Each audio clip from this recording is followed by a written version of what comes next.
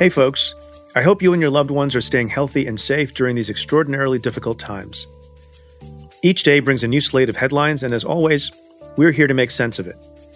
Last week, Missouri and Mississippi announced that they will be suing China over its role in covering up the coronavirus outbreak, and multiple Republican senators introduced legislation to allow lawsuits against foreign governments. Also last week, Republican Senate Majority Leader Mitch McConnell sparked outrage when he suggested that the federal government should let blue states go bankrupt before bailing them out. And in recent days, the Supreme Court has decided several landmark cases, including one that banned convictions based on non-unanimous jury verdicts. That case overturned a long-established precedent, setting off alarms for court watchers worried about the court's potential to overturn a host of other precedents, including Roe v. Wade. I talk about all this and more with Ann Milgram on the Cafe Insider podcast. Each week, we break down politically charged legal issues making the headlines. Today, we're making a clip from the most recent episode available in the Stay Tuned feed. To listen to our full conversation and access all other Cafe Insider content, try the membership free for 2 weeks. You can do that at cafe.com/insider. That's cafe.com/insider. And now college students with a valid EDU email qualify for a special discount. Head to cafe.com/student and sign up at a special rate. Again, that's cafe.com/student. We look forward to having you as a part of the Insider community. All right, so let's move on to a very interesting litigation. There are a few litigations, but the most interesting of them comes from the state of Missouri, which has, in the middle of the pandemic, decided to sue China and various governmental agencies within China, including the Communist Party, which is an important distinction that they're making in their complaint. It's brought by the Attorney General of Missouri, claiming harm to the United States, fundamentally on the ground that the Chinese authorities and others within the country of China concealed facts about the coronavirus, allowed it to spread in a way that it might not have had they been more honest about it, and it's caused devastating consequences generally, but specifically, obviously, given who the lawsuit is brought by, in the state of Missouri. So my question to you first, because you might have some experience in this, did you ever sue, as Attorney General of New Jersey, China? We did not sue China.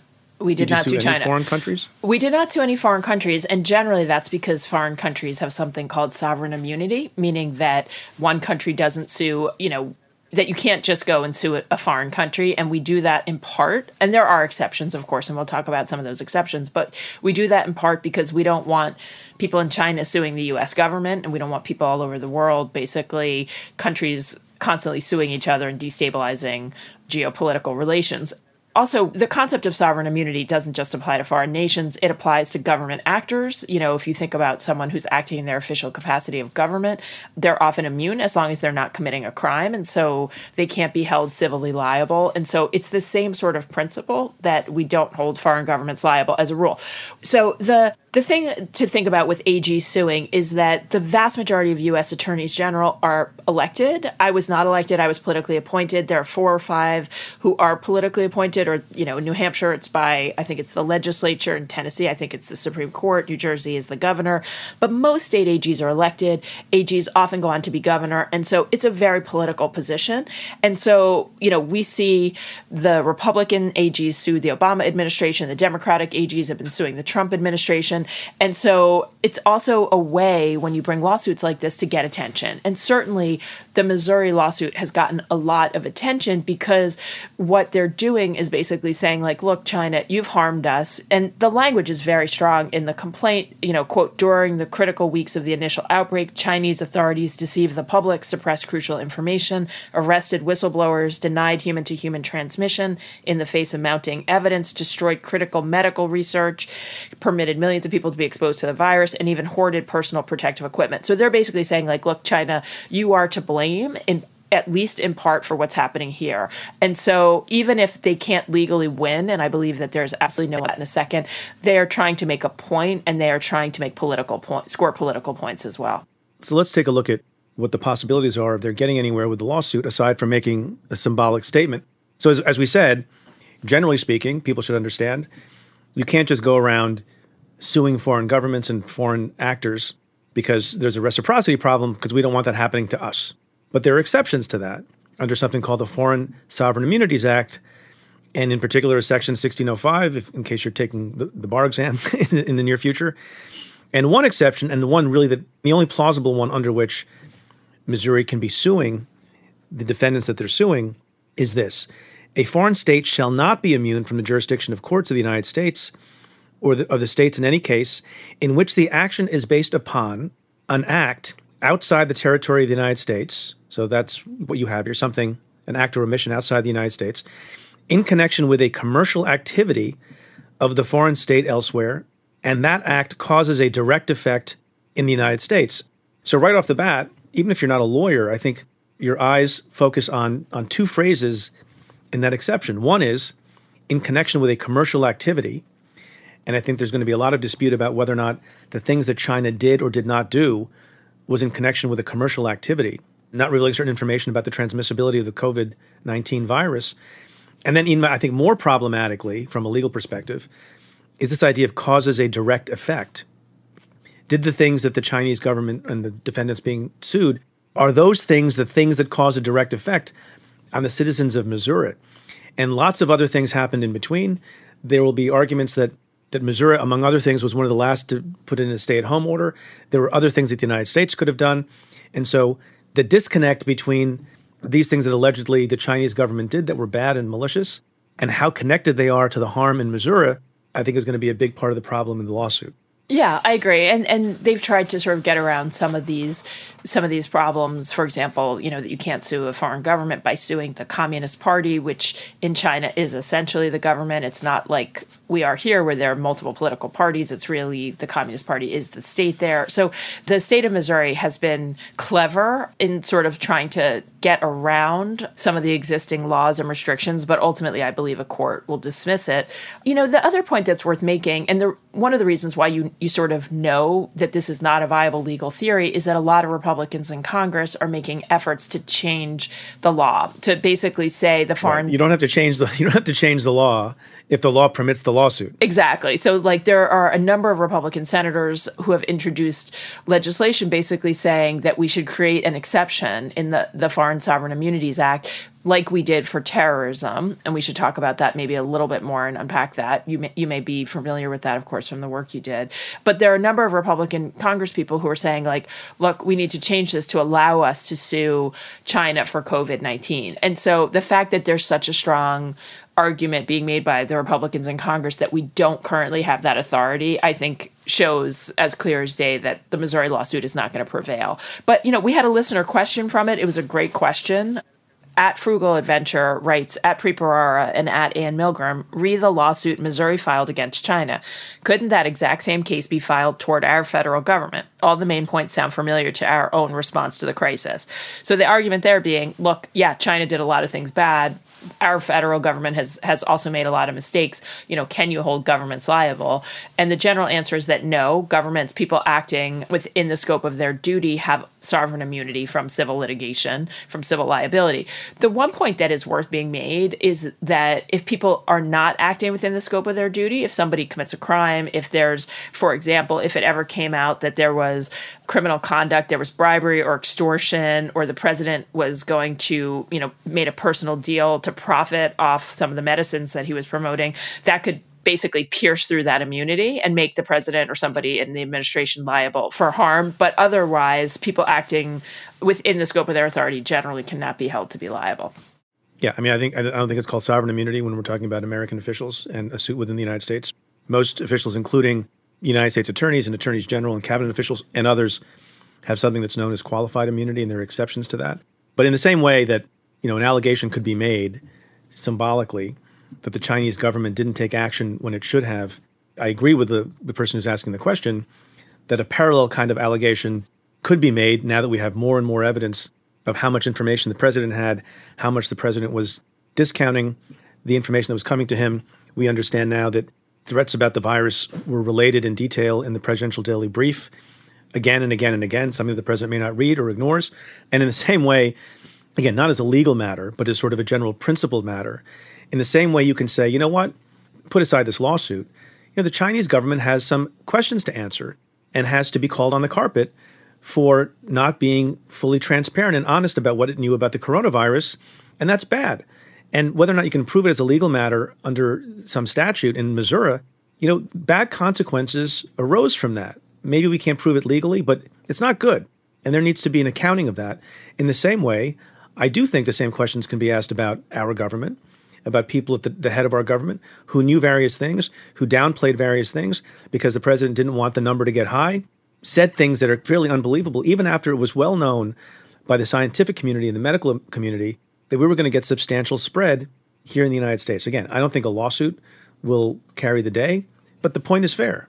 Yeah, it's a really important point. I mean, the lawsuit is basically showing frustration, and the idea being someone needs to hold the Chinese government to account for how they responded to this virus and how they were not forthright with the world at large about what was happening. They tried to silence information about it getting out. Once it was clear that it was spreading worldwide and there were whistleblowers, remember the doctor in Wuhan who sadly passed away from COVID-19, but there were a lot of people who started to come out and sort of break through this lack of transparency and start sounding the whistle that this was about to be a human crisis of unprecedented scope. And so there is a lot to be said about the ways in which the Chinese failed and really were bad. And you know who should be holding the Chinese accountable? The United States government, the federal government, and other countries in the world. And there should be enormous pressure that's put on China. And frankly, I think there's an argument that the World Health Organization, I personally think they're incredibly important, but there's an argument that they need to be stronger with countries like China. And basically, there needs to perhaps be international groups reinvigorated who go and do inspections of facilities and labs. One of the biggest sins about the way the Chinese handled this is the failure to have pushed out information and the efforts to cover it up. And you say correctly, I think there's a lot of evidence now coming out that the president lied to the American public about what was happening. And I say that, I don't usually say things like that, but if you look at the sequence of events and the information he had at the time that he was saying, we think we've contained the coronavirus when nothing could be further from the truth, you could really raise questions about the failures of government. And so I agree with you. There needs to be a process. I think the civil litigation aspect and the sort of individual states or citizens suing, as a rule, we haven't allowed it to happen. But again, as a rule, we've been in a world where governments have taken action. So I don't favor suing China. I don't think it's the right thing to do. But I do think you're right that there has to be an accounting both of the Chinese and of our own federal government. Yeah. And further to that, I just think that if the state attorney general wants to bring a suit and be creative, Godspeed. But you want to make sure that people aren't using a lawsuit against China or other rhetoric against China that definitely has to answer some questions and be held accountable in various ways as a substitute or a shield from asking tough questions about this administration. I mean, there's been reporting, correct, yeah, that talking points have been circulating among Republican allies of the president, advising them on how to talk about coronavirus in the lead up to the election. And one of the things that they're being asked to do is blame China. And look, maybe there is some blame on the part of that country. There probably is. In fact, there surely is. But to the extent it is a political and rhetorical strategy to deflect from the responsibility of our own government when we have approaching 60,000 deaths in this country, then I think it's unwarranted. Yeah, and that's a great point. I mean, look, there's a lot of blame to go around. What we have to hold our leaders accountable for is that regardless of how it came to our shores, once it was here, our government had a responsibility to act responsibly, fairly, to take into account what it needed to do to protect the health and well-being of the people of the United States. And basically, we've seen enormous failures, and we continue to see enormous failures. The federal government has really, in some ways, abdicated responsibility for leading the response. And so they're sort of half in and half out. And we're going to talk about this probably as time goes on in terms of how the states will reopen and how much deference is being given to individual governors, which is right in part, but also there's a deep absence and void where there usually would be federal leadership in this space. And beyond that, just the way that the initial response to the pandemic was handled bears and warrants just a huge amount of criticism. So your points are all well taken. Look, I don't know what the fate of these bills will be in the Senate and the House with respect to there being suits allowed against China with respect to COVID. It's not unprecedented. It happens from time to time. Just a few years ago, Congress passed something called the Justice Against Sponsors of Terrorism Act, or JASTA, which is a thing that allowed families of 9/11 victims to sue Saudi Arabia for damages. Now, we spent some time earlier in this conversation talking about the need for reciprocity and the worry that if we go around making exceptions to the Foreign Sovereign Immunities Act and allow citizens to sue folks in other countries, that's going to happen to us. We'll be embroiled in litigation. And at the end of the day, you're not going to get any damages anyway because people will just refuse to pay. By the way, even if that suit in Missouri gets anywhere, I don't expect any dollars to be forthcoming from the Chinese government at all. So there's another reason why it might be futile in the long run. But with respect to this change in legislation that allows 9/11 families to sue, it's an overwhelmingly popular thing. It's, I think, quite different from the COVID virus, but it's an overwhelmingly popular thing. You have these families who were damaged irreparably, and there's potential liability and culpability on the part of people in Saudi Arabia. Why shouldn't they be able to sue? And in fact, the law passed overwhelmingly in both the Senate and the House. And then President Obama, back in 2016, actually vetoed the bill, despite its political popularity, because of consequences that he and his advisors would think would flow from it in terms of our relationships, our alliances, and also people doing the same back to us. And the House and Senate handed Obama his first veto override, 97-1 in the Senate and 348-77 in the House. The only person who voted not to override Obama's veto of that bill was the Democratic leader, Harry Reid. So these things can be popular, but I do have some sympathy for the commentators who say, look, I guess you could have a system in which every time America is harmed in some way by some other country, you could go back into the statute and put in an exception after the fact so that people could sue. These people, I think, legitimately say maybe not the greatest thing in terms of reciprocity and foreign policy. Yeah, I think one of the things I read that I thought was the smartest on this was from John Bellinger, who was a lawyer in the Bush administration, the National Security Council, and he's talking about this move in Congress to basically allow an exemption so that you could sue China over COVID. And he basically says sovereign immunity, basically this principle that foreign governments are immune from lawsuits in U.S. courts. He says sovereign immunity is based on reciprocity. The United States respects the principle of sovereign immunity not as a favor to other countries, but because we expect other countries to respect and protect the immunity of the United States and its officials in their countries. The United States has protested vehemently when other nations have allowed investigations of the United States government or its officials for controversial military actions. If Congress allows lawsuits against China to proceed here, China may well retaliate by allowing lawsuits against the U.S. government or its officials in China, and so on. And so he's basically arguing, yes, we should hold China accountable, but we shouldn't pierce sovereign immunity. And, it's interesting. After JASTA, a number of people like Mitch McConnell and others who very strongly supported allowing that exception to the Sovereign Immunities Act have since said that they did not understand the full ramifications of it, that it really destabilizes the ability of the United States to act abroad as well. And so it really is an important concept. And Obama went out very, very strongly in opposing it. And again, this was politically very difficult, but there was huge support for it at the time. And I think history has sort of come to the conclusion that it's a lot more complicated than it was made to seem. Speaking of Mitch McConnell and his understanding of various things, he has said in recent days that states should be allowed to go bankrupt.